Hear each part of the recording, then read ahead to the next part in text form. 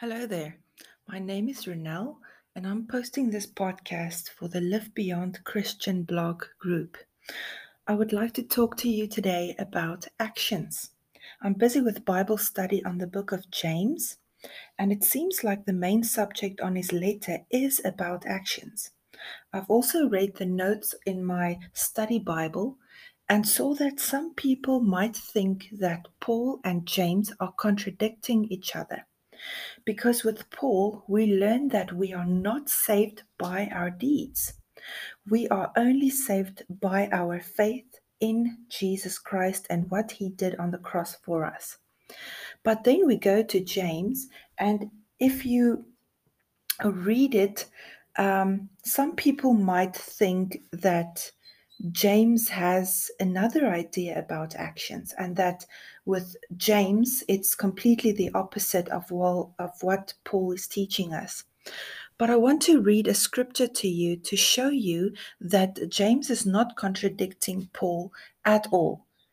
The scripture that I'm going to read to you is in James 2, verse 14.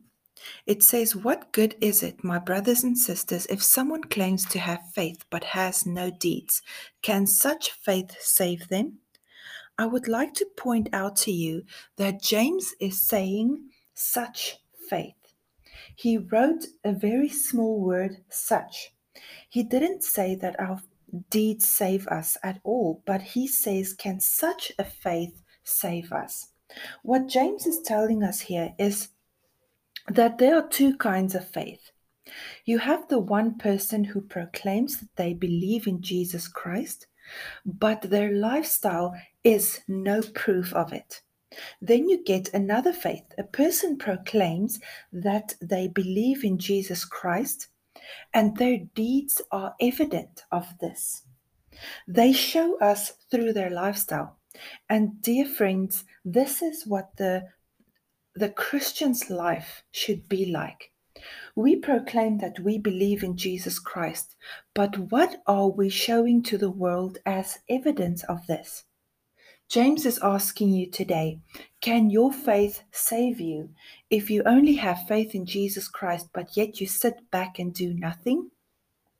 See, James is not contradicting Paul at all. We have the kind of faith that has to produce action.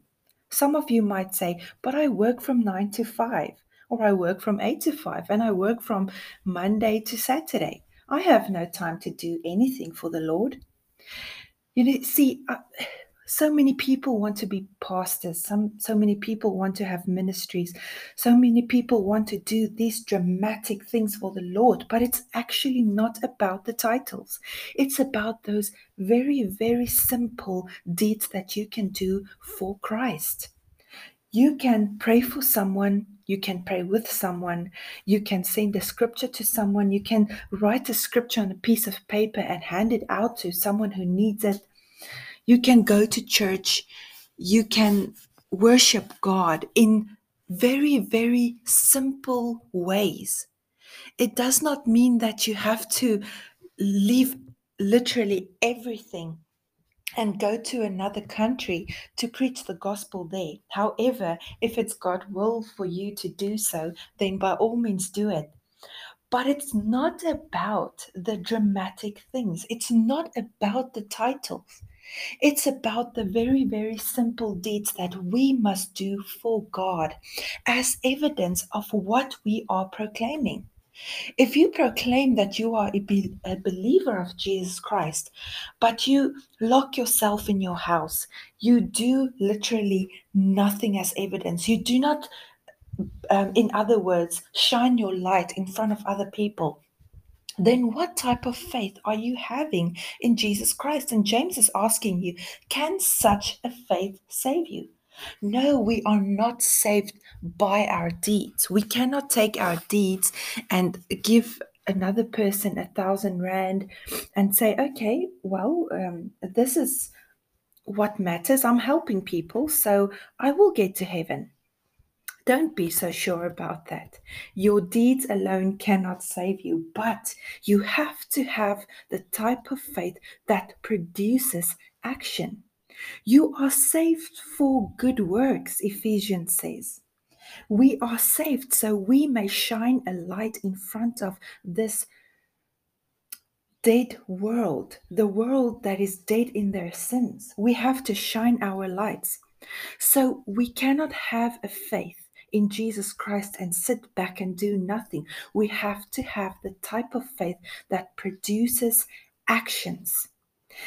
In the law of nature, it works exactly the same way. Say, for instance, you go to a nursery and you want to buy a tree. So you pass a tree and the label says that it is an apple tree. But when you look at the branches, you see that it bears oranges. Will you believe that name or the label? No, you won't. Because the label says it's an apple tree, but the evidence of the tree says otherwise. You can see by evidence that this tree bears oranges and not apples. So you won't be able to believe the label when it says it's an apple tree. It works the same way in the Christian's life as well. The type of faith that you have to go to heaven, to inherit eternal life, is the type of faith where you know that you are saved by grace alone. You are saved because you received mercy from God through Jesus Christ and what He did for you on the cross. But it's the type of faith that has to reproduce action. What will it help you, dear friend, if you proclaim that you are such a big believer in Jesus Christ, yet there is no evidence? You are not shining your light in front of the world. You are sitting back. You're not going to church. You are not helping people. You are not praying with people. You do literally nothing. You sit with folded hands at home. You lock yourself there. You do not come out to be with your spiritual family. You do literally nothing to show that you are a believer in Jesus Christ. And what this world needs, because the world is so full of sin, they need Christians who are bold enough to show that they are Christians. Not just someone who say they are Christian, because 99% of the world say they are Christians. But that is not what matters. What really matters is that the world hears you proclaiming the grace of God. They want to see a Christian proclaiming that they are a believer in Jesus Christ.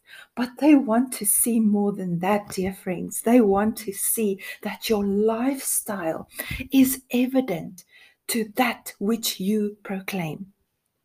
You need to be able to boldly say that I am a believer in Jesus Christ, but my lifestyle and the way I treat people, the way I talk, the way I move, everything about my lifestyle is a steadfast evidence of what I proclaim. What will it help you, dear friends, to just say something but not do it? And what James is teaching us, of course, is that we need to become doers of the Word of God. I really hope this message blesses you and that you understand what James is trying to say and that he is not contradicting Paul, but we have to have a Christian lifestyle and not just say that we are Christian. May you have a blessed day. In Jesus' name, amen.